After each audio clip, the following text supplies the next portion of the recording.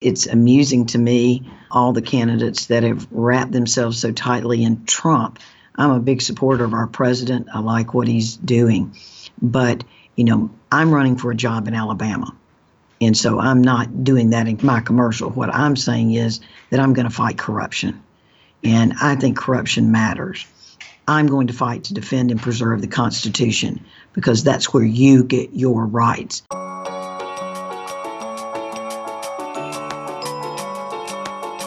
This is Dare to Defend, a campaign podcast with Alice Martin. She's running for Attorney General, and we're right there with her. I'm Brett Janik, and this is episode 18, Clear Contrast.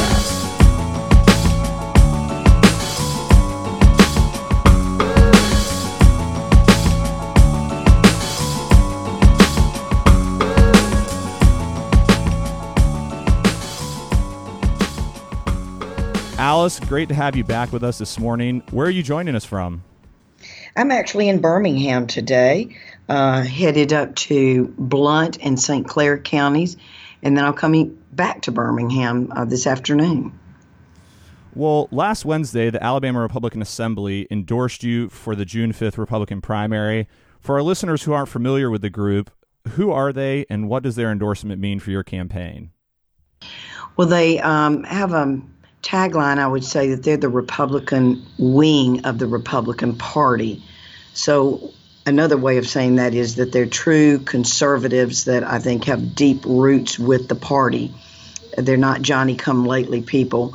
They study the issues very much. They strongly believe in limited government and individual personal liberties. So I'm very pleased to have their endorsement and their assistance on the trail.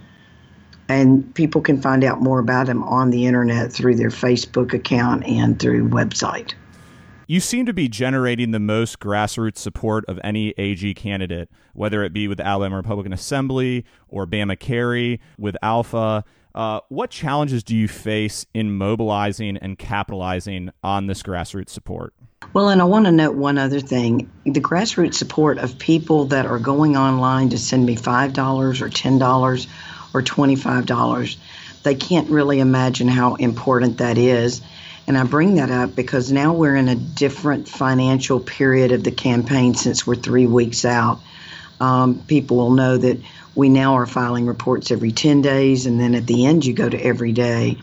And I was struck by the reports that we had to file on Monday, and that was, I think, the 12th. Let's see. Gosh, I need to pull up a calendar when I'm talking to you. We had to file our financial reports, on the 14th. And it was very telling because I had 47 individuals that contributed to me. And that was the bulk of my money, where Troy King, Steve Marshall, their money was from PACs. And that is indicative of what it's been throughout this campaign. And so I think people need to think about, do you have grassroots support or are you being bought and paid for by special interests? And so there's a tremendous amount of out-of-state money coming in and money coming through PACs, just $75,000 checks here and there, all from Tuscaloosa PACs controlled by Mike Eccles. Just huge money, $250,000 or so coming from BCA into another candidate. So exactly what is their particular interest in the AG's race, and think about that. So I'm very happy to have that grassroots support. So I may have gotten a little off of your question there, but the grassroots support is very important because while the money is obviously critical to and pays for the TV ads and the radio ads, I really like the buzz that's the one-on-one, someone telling their friend at church, someone telling their friend at the hair salon, someone telling their friend at the cafe that I've met this person. I like what they want to do for Alabama, and that's who I'm voting for, and that's why. Well, it's really interesting that your campaign finance report played out that way. You know, from the very start, you've been for the people, not the powers that be. And so it's interesting to see that that's being reflected in those reports. With just a few weeks left, we're starting to see some good old-fashioned mudslinging. The political insults and falsehoods are flying fast and loose. Have there been any ridiculous anti-Alice smears that have stood out to you? Do you have a favorite? Well, I think maybe the favorite is, she lied and didn't tell us she interviewed with the governor, because on February the 10th, the day that the governor appointed Steve Marshall, they put out a press release saying who interviewed. So it was in the Montgomery Advertiser, so I find that amusing. But this is part of it. It's not the pleasant part of it, but it is just a known fact that you're always going to have May surprises. Well, turning to some national news, last week, New York Attorney General Eric Schneiderman resigned from office after 4 women accused him of violent and intimidating behavior. You spoke out in support of the women, calling Schneiderman's actions reprehensible. Is the Me Too movement finally filtering down to the level of state politics?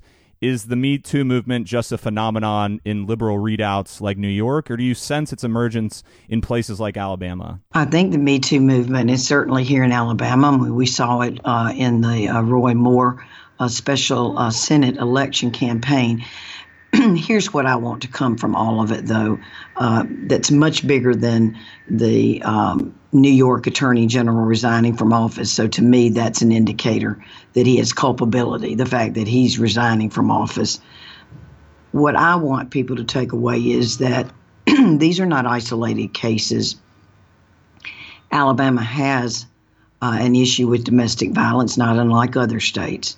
But I have said on the campaign trail that 18% of all arrests last year in Alabama were for domestic violence. Dating violence, violence among our children that are 16 to 25 in that sort of dating range is on the rise. Physical violence, there is a rape or murder almost every day in Alabama that is connected to a domestic situation, and over 30,000 assaults last year. And so we have got to make people accountable under the law for this, and quit saying, so-and-so just had a little too much to drink, or she egged him on, or he egged her on, those kind of things.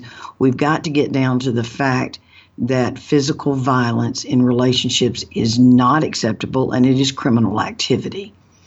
And I hope more voices will speak up.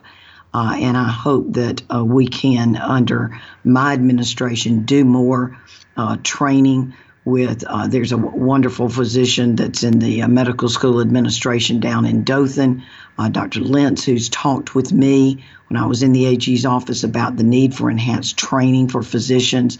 We need enhanced training for law enforcement. We need the sexual assault nurse examiners at our hospitals, especially in our cities where we have college populations. We have underreporting of rapes and assaults on our college campuses. That's been noted by authorities. And it is time to pull back those curtains to protect those individuals. Will you talk about the role of victims in speaking out, the role of officials and doctors and other people who can help support those victims? But it also seems like the perpetrators themselves need to be held accountable, not just in the public square, but also by, in the case of politicians, the political forces that support them. I know that there's been a lot of rhetoric in support of these victims. For instance, the chairman of the Republican Attorney General's Association condemned Schneiderman's actions, saying, "I commend these strong women for standing up, speaking out, and sharing their stories, which will hopefully empower other victims to speak out against violence." RAGA is a powerful political force. In Alabama alone, they've plowed $250,000 into AG Steve Marshall's campaign. But as we discussed a few months ago, there are credible allegations that Steve Marshall used his power as district attorney of Marshall County to silence a victim of sexual assault. Does the RAGA chairman's statement ring disingenuous when one considers the $250,000 that they've dumped into Marshall's campaign coffers? Well, I have no idea what she's aware of, or if they've looked at the accounts. Of course, what you're referring to is that a month or so before Mr. Marshall was appointed by Don Siegelman to be the district attorney in Marshall County, there was a complaint made by a female member of the district attorney's office that one of the assistant district attorneys, one of the males, assaulted her, physically assaulted her, groped her, and pinned her against a wall. And Marshall came into office, and in his sworn testimony that's in federal court said he knew of the allegation, but he thought it had been resolved. But what he did during his watch, according to the woman, and this again is from federal court filings, he just shoved her down into the basement and said, "Here, you work down here, and you two just don't go to court together," kind of thing. And she did not feel that she was protected. She didn't feel that the chief law enforcement officer of the county had done anything. Marshall has said he thought it was resolved. She has said there's no way that was the case because I tried repeatedly to get him to talk to me to right this situation. I felt intimidated and those kind of things. And he did nothing, wouldn't even take her phone call, and he worked and that was her boss. All of that is in a federal lawsuit that condemned these actions. So if they know that, I don't know. But I can just simply say that it's out there. It's for Alabama voters to educate themselves on and to see whether or not that's behavior that they think is acceptable from a leader.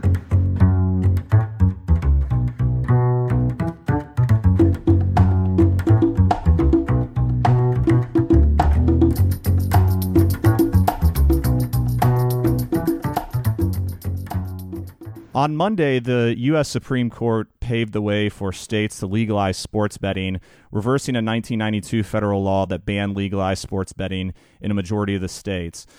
Unlike lotteries, sports betting isn't banned in the Alabama Constitution, meaning it could potentially be legalized in the legislature. Attorney General Steve Marshall has suggested that a constitutional amendment would be needed for the state to legalize it. Is he correct in this assessment, or is he simply trying to keep this from becoming a campaign issue? Well, I've agreed with that, and I'm principally based on the fact that I believe that's what the Strange administration thought on the DraftKings and FanDuel. So I have not had a chance, that's come down in the last 48 hours, to independently research that, because I know a former Solicitor General, John Nyman, reportedly said to the paper he thought it could be done by legislative action. So that's something I'm going to need to dig into here when I can come up for air and do a little legal research. But obviously it is something that will be a hot legislative topic, I believe, at the next legislative session. So if that matters to people, they ought to be asking their candidates where they stand on the issue of gaming and gambling. You've made pretty clear your stance on gambling, but what about sports betting? Do you see it as something of a different character, or is it part and parcel of the same gambling concerns that you have otherwise? I for anybody that might not know what my position is, I don't personally gamble. It's just not something I do. It's not a fun thing for me to lose my money. I'd rather go to the store and have something for it when I come out. So I just don't find it a source of entertainment. I find it a source of stress. Gambling can bring corruption into states, and that is certainly known in my profession of prosecution. I tell people it's up to the legislature and up to the voters of Alabama how they want to deal with this issue. And as Attorney General, I'll enforce whatever laws are passed. But I do not like the fact that we've got illegal gambling currently occurring in Alabama, and we don't have leaders that will take action against them. I know that General Strange had asked Bentley to refer the DAs and sheriffs of the counties where you have illegal gambling occurring for impeachment so that they could be removed and we could get law enforcement in there that would apply the laws, and the governor did nothing. So that is a problem. We need to have rules and regulations, and we need to have transparency in the gambling. Speaking of gambling, John Archibald took to the pages of AL.com last week to dress down Troy King for trying to distance himself from the gambling industry, which he cozied up to during his previous tenure as AG from 2004 to 2011. After leaving office, King also filed a series of gambling-related patents with the U.S. Patent Office, trying to cash in on a Class II bingo game called Oh Craps. And in this race, King is taking money from donors with deep ties to the gambling industry. And yet, polls consistently show him having a good chance to make the runoff. Has enough time passed from the great bingo debates of the mid-aughts that Alabamians have simply forgotten about this issue, or do they no longer care? Well, I don't know. I haven't seen any polling. Some polling I heard about said that Alabamians probably would vote to have a lottery if they were given that opportunity. This is what I will say, that when you're the Attorney General, you're supposed to enforce the law. You enforce the law you like and then enforce laws you don't like. It's up to the lawmakers to do that, and you're there to serve that role. When King was in office, he refused to enforce the gambling laws. He had a different interpretation. We had a round with Governor Riley going to court, and then there was a task force, and those facilities were shut down. And then over a period of almost 10 years of litigation, the Alabama Supreme Court has said you cannot play electronic bingo in Alabama. And they are the interpreters of our law and our Constitution, and so that should be enforced. Now, King created this game to try to have a legal way to play bingo at those facilities. It was called Oh Craps. He has some patents. He used to have a website on it.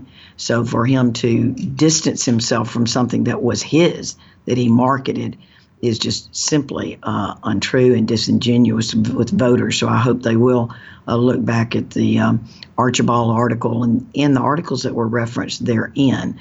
And certainly all you have to do is look at his campaign finance reports to see the money that is flowing from South Carolina entities and others that are connected to the gambling industry. My point that I want to point out to people is, don't think that because you have a lottery or because you have casinos that all of a sudden everything in the state is going to be cured, all of our woes. All we have to do sometimes is say, well, it's going to be for education. It's going to be for the children. It'll help us with Medicaid. I'm a native of Mississippi. I've lived in Alabama for 30 years, but I remember when the casinos opened in Mississippi, it was going to solve every problem that the state of Mississippi had. Education, healthcare, all those things. They've now had full Class 3 gaming in Mississippi for 25 plus years. And where does Mississippi rank on education and healthcare and all those other things? What has it done for them? Yes, you can point to success here or there, and you certainly have a few good roads that run to the casinos, but I don't see the state of Mississippi having dramatically benefited its citizens because they have that money. I want to encourage our lawmakers to develop jobs and to have incentives that create an environment for business growth in Alabama so that individuals have good jobs. Well, turning away from the OCRAPS table, I want to get your views on Alabama's civil asset forfeiture program, which was recently raised at a May 2nd candidates forum in Montgomery. What is the current asset forfeiture policy of the AG's office, and where do you and the other candidates differ on this matter?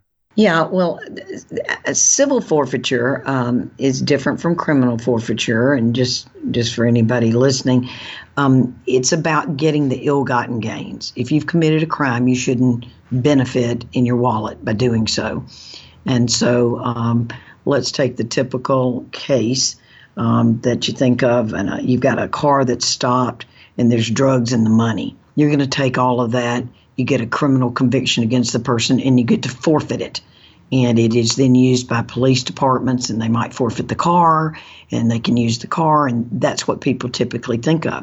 Civil forfeiture is where you have a situation where law enforcement says, we think this may be a part of a criminal ill-gotten gains, and there is never a criminal charge made. They just take what they want, they seize it, and then you have to prove essentially that it wasn't. So a good example here is or we'll use casinos. Somebody has gone over and they've won in Biloxi and they've got $5,000 in cash and they're driving back and they're stopped. And the police see the 5,000 and they say, well, that could be ill-gotten gains of a criminal enterprise. So we're going to take that. Now that person has to go into court to try and show that that was their money and it is not as a result of any crime they've committed. And some people argue in Alabama that has been abused. We've seen seizures as small as $1,200. There's probably been a time that I've had $1,200 in my pocket. I can't remember when it would have been, but you know what I'm saying.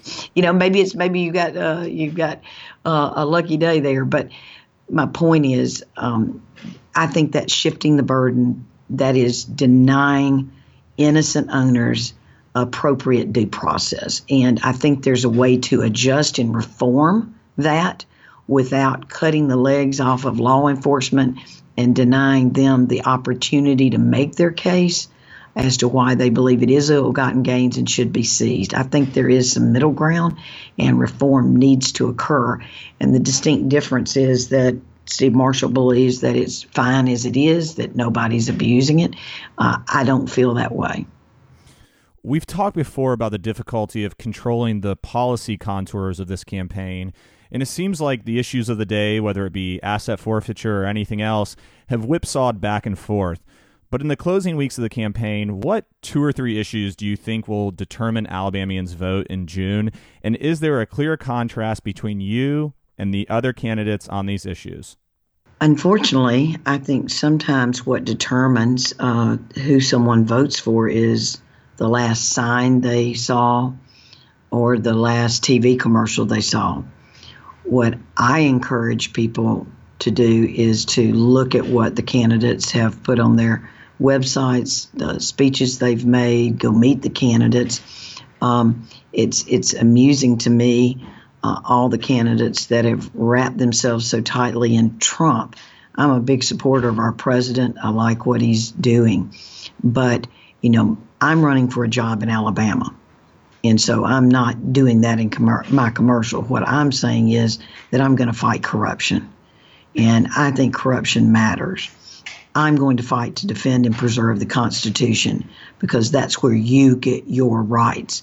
And so regardless of what Trump is doing, whether it's moving the embassy in Israel or dealing with Little Rocket Man or dealing with tax cuts, you know what? We're going to feel that effect, but I'm going to be working to do what needs to be done for the people in Alabama to protect them. So I hope that voters will look at that and see through all of the touchy-feely vanilla ads that I see out there that don't tell you one thing about what they want to do as Alabama Attorney General. Because to me, the biggest roles are to defend our communities and our children, to be that leadership, to make sure we have strong criminal laws so that the DAs can do their work in your town, in your county, and defend the Constitution and fight corruption, because that's not being done anywhere but your AG's office. So for those candidates that aren't even mentioning corruption, I would say it's because that's not what they want to go to Montgomery to do. And I would say that's pretty obvious by how they're being supported by special interests that want to weaken the ethics laws. Certainly seems like a clear contrast to me. Well, Alice, as we close, I'd just like to personally commend you on your dedication and commitment to this podcast and to our listenership. I like to imagine that Dare to Defend is some sort of safe haven for you, a respite from the grind of the campaign trail, a place where you can kick around new ideas. But in reality, it's just one more early morning phone call, just another event in a jam-packed schedule. So thank you. I know our listeners certainly appreciate your hard work and commitment, and I know that that same hard work and commitment will serve you well when you're elected Attorney General. Well, thanks very much. I appreciate you hosting it. I hope that people that are listening, as we do get closer now to the vote, it's 20 days as we're recording this today on the 16th. I hope they'll share with friends that they've listened to a podcast that interests them, and if they really do want to learn more, that they can. The information's out there. I think the candidates are working hard to do that.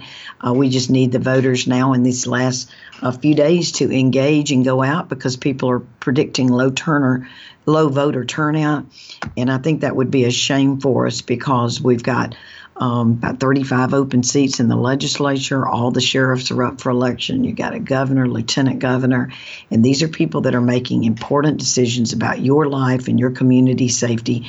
So I encourage everybody to go out and vote on June the 5th. You have until Monday, May the 21st, to register to vote. You can download the app from the Alabama Secretary of State on your phone. And if you have a valid Alabama driver's license, you can register over the phone. You don't even have to go to the courthouse anymore. And if you've moved since the last time you voted, and that will affect your voting box, and you've got your driver's license, you can change your voting location on an app on the phone as well. And if you're going to vote absentee, please do that. Remember, a lot of folks will have gone to the beach, so don't miss out on the opportunity to exercise your civic duty and vote on June the 5th by absentee voting if you're not going to be at your polling place that day. Alice, pleasure as always to speak with you, and good luck on the trail this coming week. Thank you. All right, talk to you soon. Off to Blount County. Bye-bye. Dare to Defend is an 1819 media production. To learn more about Alice Martin and her campaign for Attorney General, visit her at www.alicemartin.com. I'm Brett Janik, and we'll see you next week from the trail.